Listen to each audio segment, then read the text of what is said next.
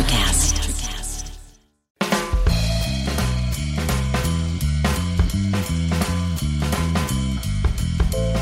Welcome back. This is E2 Entrepreneurs Exposed.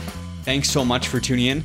If you enjoy the show, you can now become an exclusive supporter. The whole thing takes about 60 seconds. If you're interested, go to glow.fm/E2. That's glow.fm/E2. This podcast is sponsored by RBC. For Canada's on-the-go entrepreneurs, RBC has just launched its latest solution to help make managing and running a business that much easier. Through RBC's remote account open experience, Canadian business owners can now open an RBC deposit account from anywhere at any time, ensuring that you can spend less time on administrative tasks and more on what really matters, growing your business. To open an RBC deposit account remotely or learn more about solutions that go beyond banking to support your business, call your RBC advisor or contact the RBC Advice Center at 1-800-ROYAL-20. In this special episode, we are checking in with Adam Muchler, who is based in Washington, to get his take on what's happening in the US with just under a month to go before the election. Adam is an amazing entrepreneur. He's also a fellow podcaster and a partner at the Kadar Group. He's got a tremendous understanding of how leaders work in high-stakes environments, ranging in scope from startups to Fortune 100s to not-for-profits, federal agencies, and beyond. He is also my go-to for anything related to US politics, which is top of mind, obviously, with the election just around the corner. Moreover, so much has happened in just 10 short days. The first presidential debate, the New York Times bomb drop related to Trump's federal income taxes, the president's COVID-19 diagnosis, the VP debate. We dig into all of these topics today, in addition to discussing Trump's behavior since he tested positive, the critical swing states that are in focus leading up to November 3rd, what outcome increases the probability of major civil unrest, the possibility of state succession, and more. So with that, let's get to the show. Sorry about that long-winded intro. Here is Adam Muchler.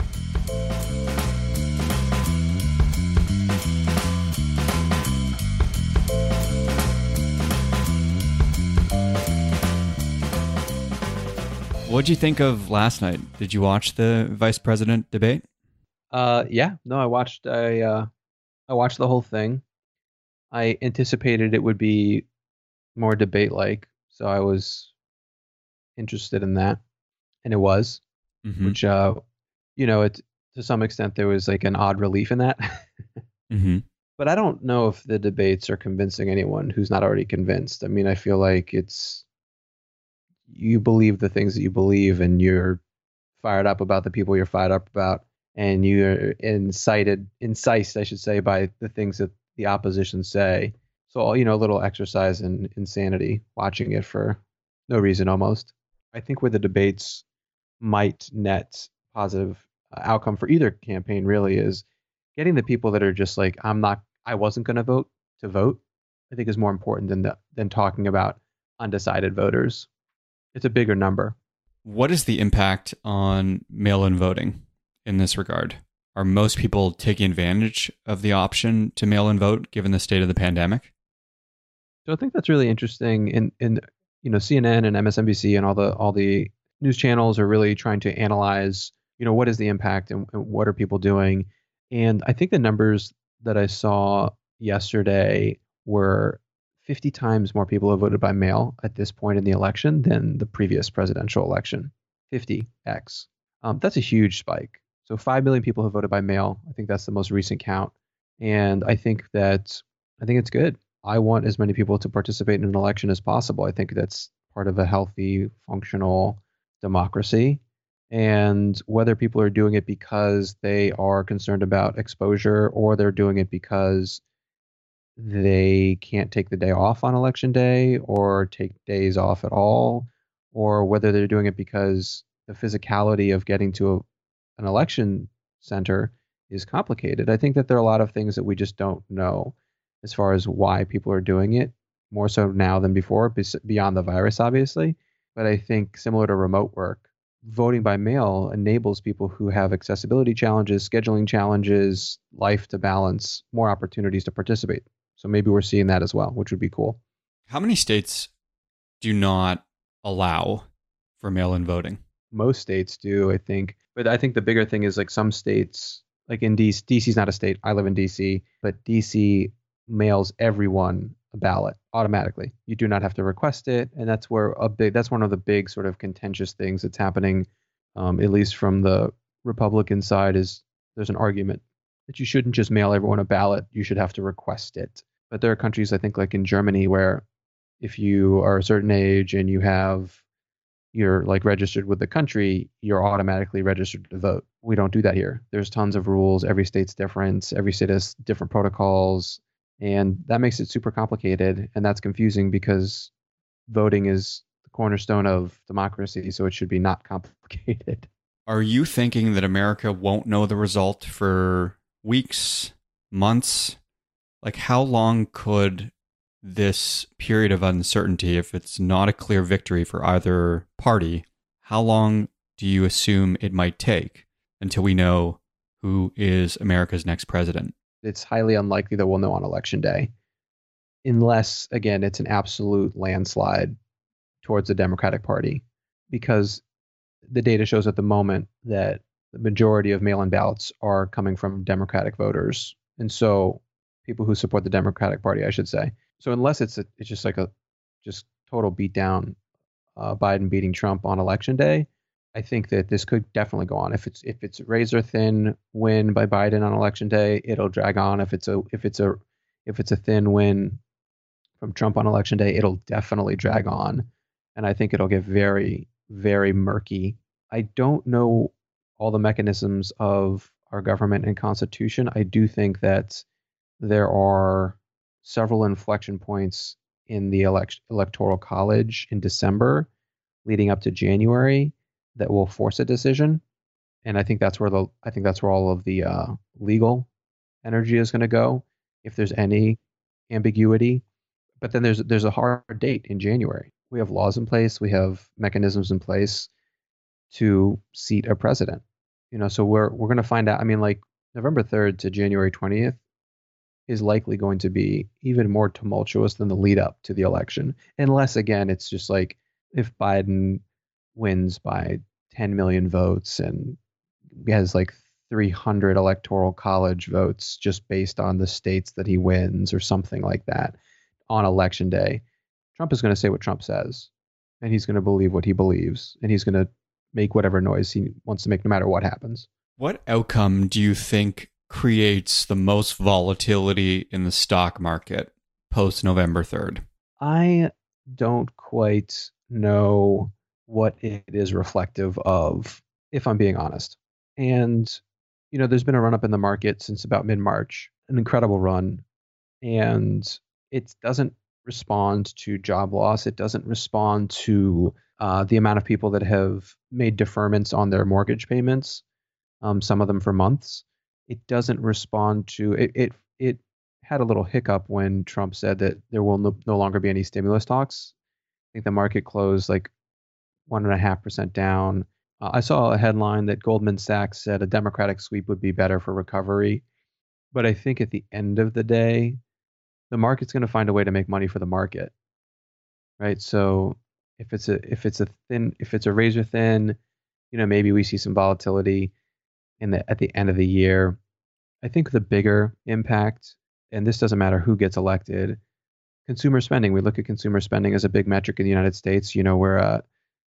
We're a market-based economy, right? I would be shocked if people spent a ton of money over the holidays.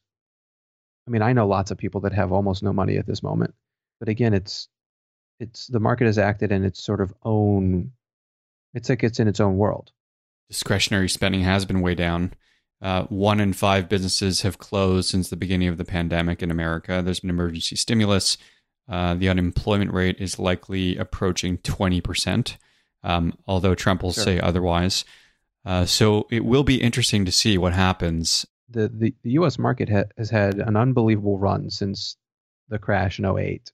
And when you look at the stock market performance under different presidents, huge run up under Clinton, a huge run up under Obama, bigger than both of the recent and current Republican administrations. So the market has been on a tear, and it took a hit from February to March and has had again a huge recovery if we're looking at the stock market.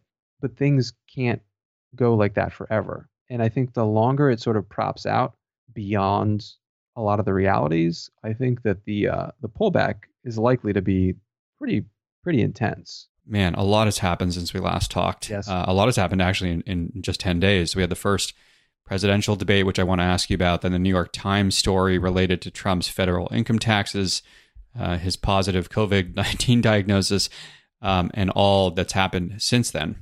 Dig into each of these items actually in more detail, but I'll start by asking you, what is the mood like just generally in Washington right now? So I think we talked about this last time. There are two distinct personalities in DC. There's there's the administration, which changes every 4 to 8 years, and then there are the people of DC, residents, people that live there. DC is a very democratic city. I think they voted 95% to 98% for Hillary Clinton in 2016, and so you have sort of two personalities. And I think the mood, if we look at the residents of DC, is a bit frantic. DC is also, and we might have to double check this. I believe DC is 46%. The 46% of the residents in DC are black, and so there's a lot going on in the world in the United States that impacts acutely the black community, and so there's a lot of energy in DC. There's been, the Black Lives Matter Plaza was installed by the mayor. There have been regular protests, contentious, obviously, in June and July, and have tapered to more regular, peaceful protests. There's been a lot more vigilance around police violence and police activity as far as residents paying attention. But I think the mood is there's an exhaustion in general. There's an exhaustion around what's going on. And with President Trump's positive COVID test, there was DC had, I think the day before or one of the days around the positive test that we had 14 new cases reported just in DC, which is really low and very impressive. And with the White House situation and the super spreader event there, I think there have been more positive COVID tests from in that from that event than there were in a day or two around just in the city. So there's also this just like reminder of the complete disregard, for safe practices and how dangerous the virus is. What do you make of the president's behavior since his diagnosis? His return to the White House, where he ripped off the mask. Now his recent return to the Oval Office, despite the White House being a new hotspot, as you point out, and also in addition to these recommendations by doctors to remain in his residence. What do you make of his behavior? I think that it is really spot on. This is the pattern. And so there's also been a huge pattern of disregard for other humans at any level, in any circle, right? So the way he's treated, and I don't want to get into super details because I don't know all the details, but even the way he's treated people like Ted Cruz, who's in his party, the way he's treated other people in his party, he doesn't care. He doesn't care about other people. He doesn't care about their safety, their health, their emotions, their well-being. He doesn't care. And so it's not surprising that he is doing the things that he does. I think what some people will notice and what some people will pay attention to is that he is behaving in a way that shows such an immense lack of care or respect for people that are serving him directly, and that is a totally different world. So putting Secret Service members' lives at risk is an unbelievable offense to what people do when they're in service to other people. Those people are in the car to protect him, and he's in the car putting them at risk. Yeah. And there was a news story in NPR, and I know other people have talked about this. There's a staff at the White House, and a lot of people don't know this. There's a staff at the White House that serves their federal employees. They make not the best money. They don't get paid. They're not getting paid six figures, but they've been working at the White House for decades, and they serve the president, whoever the president is, the butlers, the housekeepers, and complete disregard for their health and safety. And most of them are in high risk demographics. They've been serving for years, decades. They're older, and they they are in the room with the president and his family. They are providing them a lot of services that you might expect at a hotel or even a private residence of someone who's very wealthy. And it's a complete disregard for those individuals, let alone the staff that he put in place and the people that he appoints and elected officials and all the other people. And so I do think that there are, and maybe this is me being hopeful, that there are people who see that and look at that and question his decency. But a lot of people, including medical professionals, talk about some of the treatments he's been given and question one's ability to make sound decisions when undergoing those treatments. Such as? Just in general, I mean, like taking steroids, taking things like Regeneron. There's a lot of questions around what's the impact on your ability to think clearly and think and just keep a sort of like keep your head on your shoulders. I think the challenge is that Trump is such an erratic individual. It's hard to identify what is normal and what is not. To me, it's not surprising, and it's really to be expected from somebody who thinks the way he does. It's not about convalescence or recovery. It's about soldiering on. Yeah. Do you think that that's what his base wants to see? Is that why he's behaving the way he's behaving? Do you think that his advisors are telling him to do this, or do you think that these are sort of personal decisions that are coming from him and him only? I mean, it's impossible. It's impossible to know. I don't. Yeah, I mean, I think that it's hard to say whether he takes advice or not from anyone.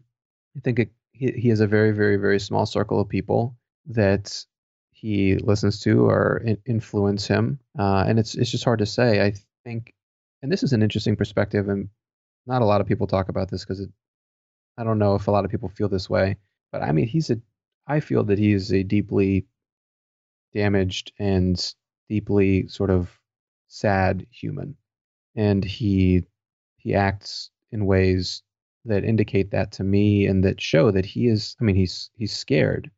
And the other day I got this when he said he's no longer talking about stimulus support.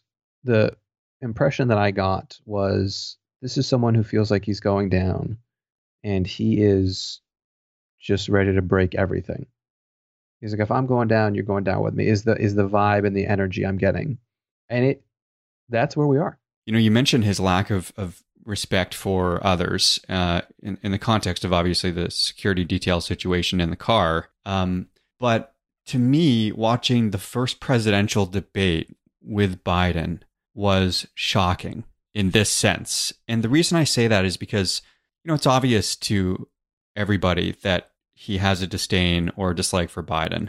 That was to be expected. But more shocking, and I thought more disrespectful, was his complete disdain for, the moderator, or complete lack of respect for the moderator, and also a complete lack of respect for the audience that was present, and therefore, by extension, the broader audience, which is everybody in America that was watching the debate.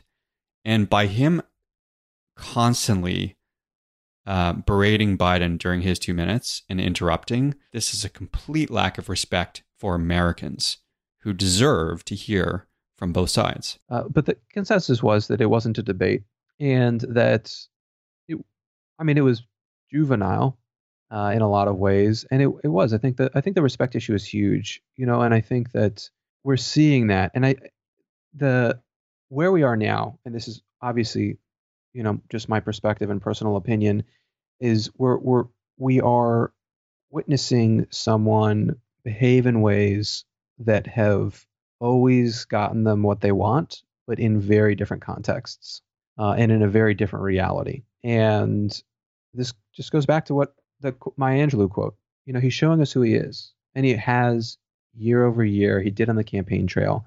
The question is, do people feel that their vote matters, and are they able to will themselves to vote and not be deterred and not be discouraged and trust that if they show up and other people show up, that things can change. But yeah, you're right. I mean, complete disrespect. To be fair, Biden got pulled in to that behavior a little bit. You have to ask yourself, how do I keep up? How do I get a word in edgewise?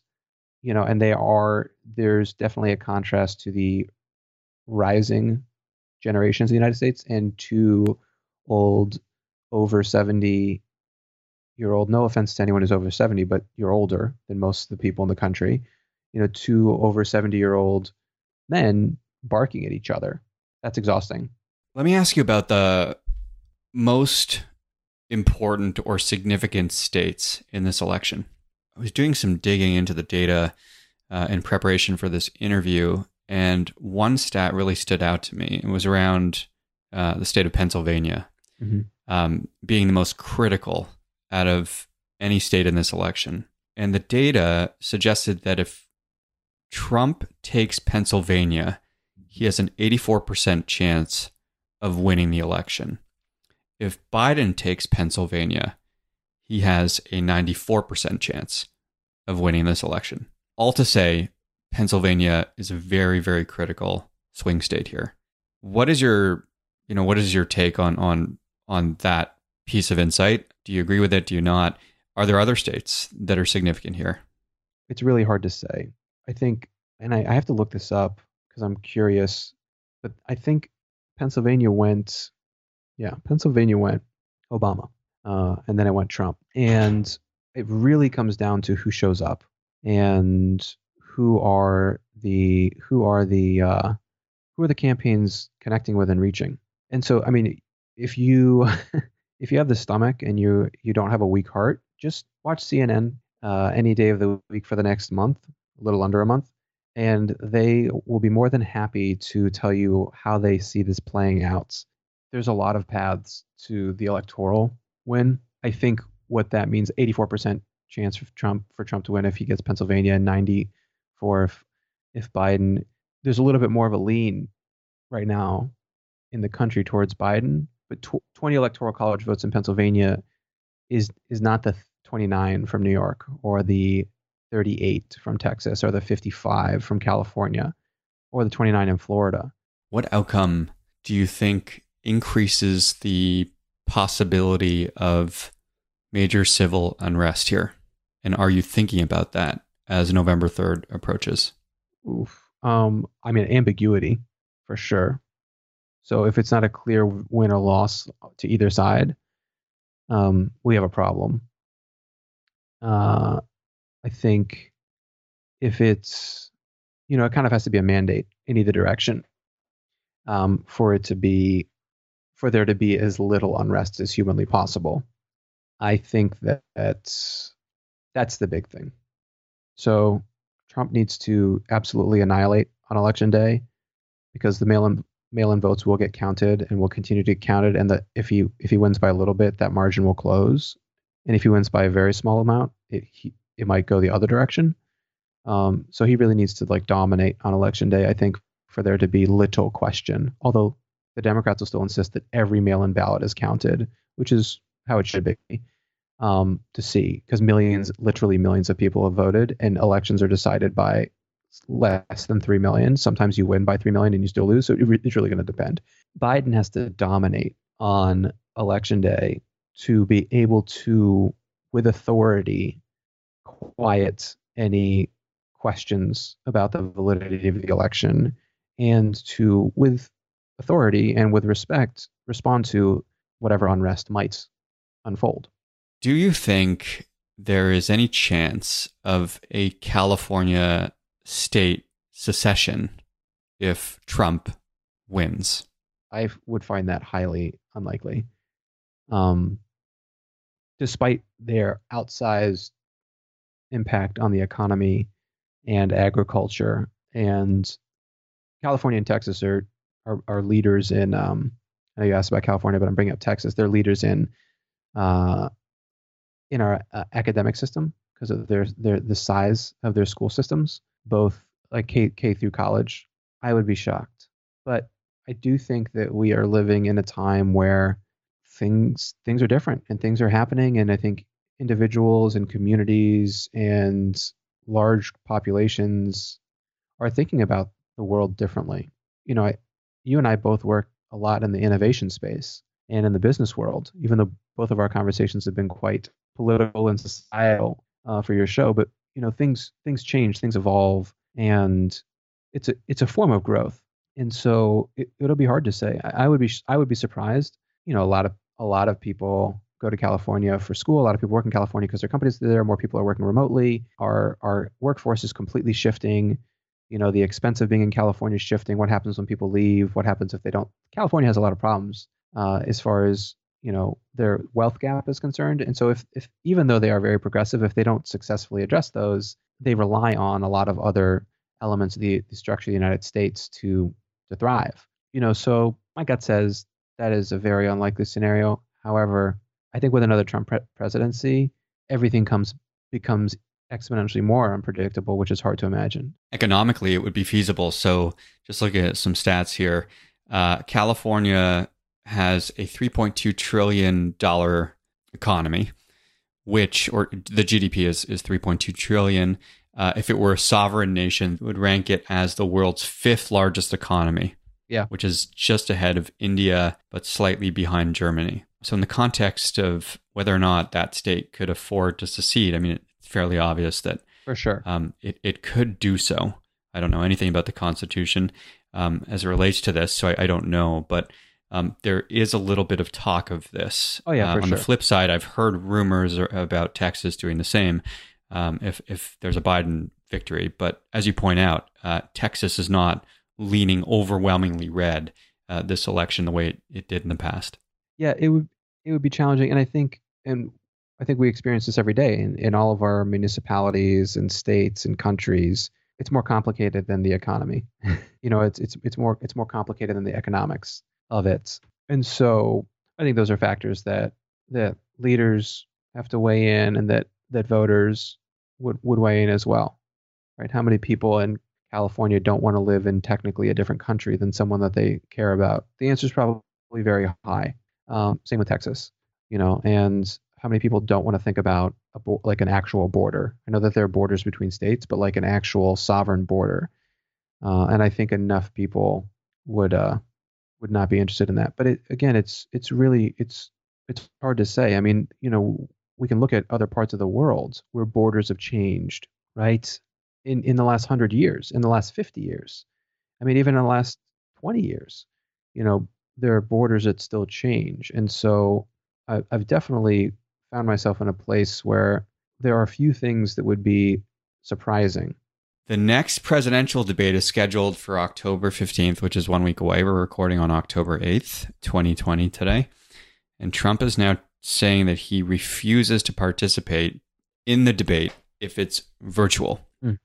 What do you make of all this? And do you think he gets away with this? Yeah, after the first debate, almost everyone was saying, is there a point in having any other debates if the debate is going to be like, if all future debates are like this? That was COVID, no COVID, virtual, not virtual. People are like, what's the point? And so that's the first thing.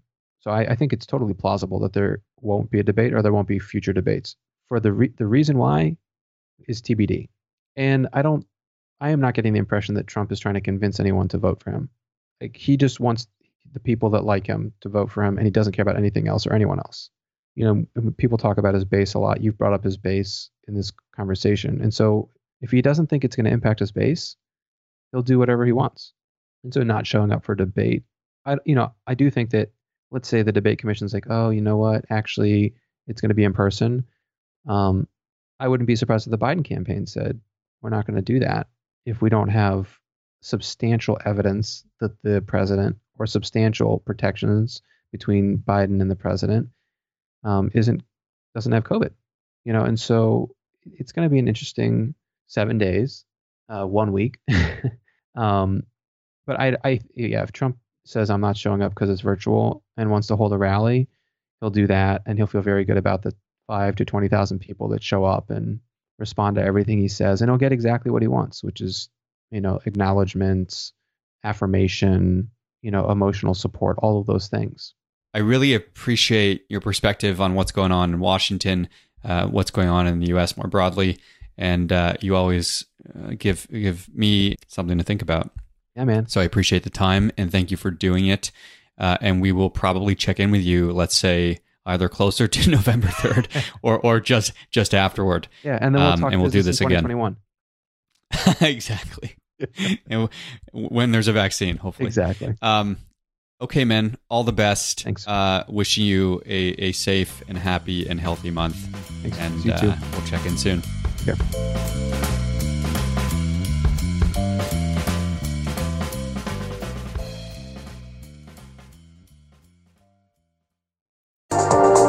Welcome to Sarah Talk Solutions. Ladies and gentlemen, you've tuned into a bit of a different type of show. I'm Sarah B and I'm your host. You can find me on my IG, which is Aussie_Sarah_LA. I talk about amazing, relevant conversations and topics and what functions that goes on in this magical, wonderful, wonderful city of the City of Angels. My IG, which is Aussie_Sarah_LA. Electric acid. Today is working for me. Do you believe that for yourself? Hey, I'm Pastor Julie, and I want to empower you through encouragement. Inviting you to my podcast, Big Truth Encouragement, where I unpack living a faith-filled life. I created my podcast for the ladies, but gentlemen, you'll gain something too. So I invite you to listen to Big Truth Encouragement on Electricast and any platform where you listen to your podcast. Electricast.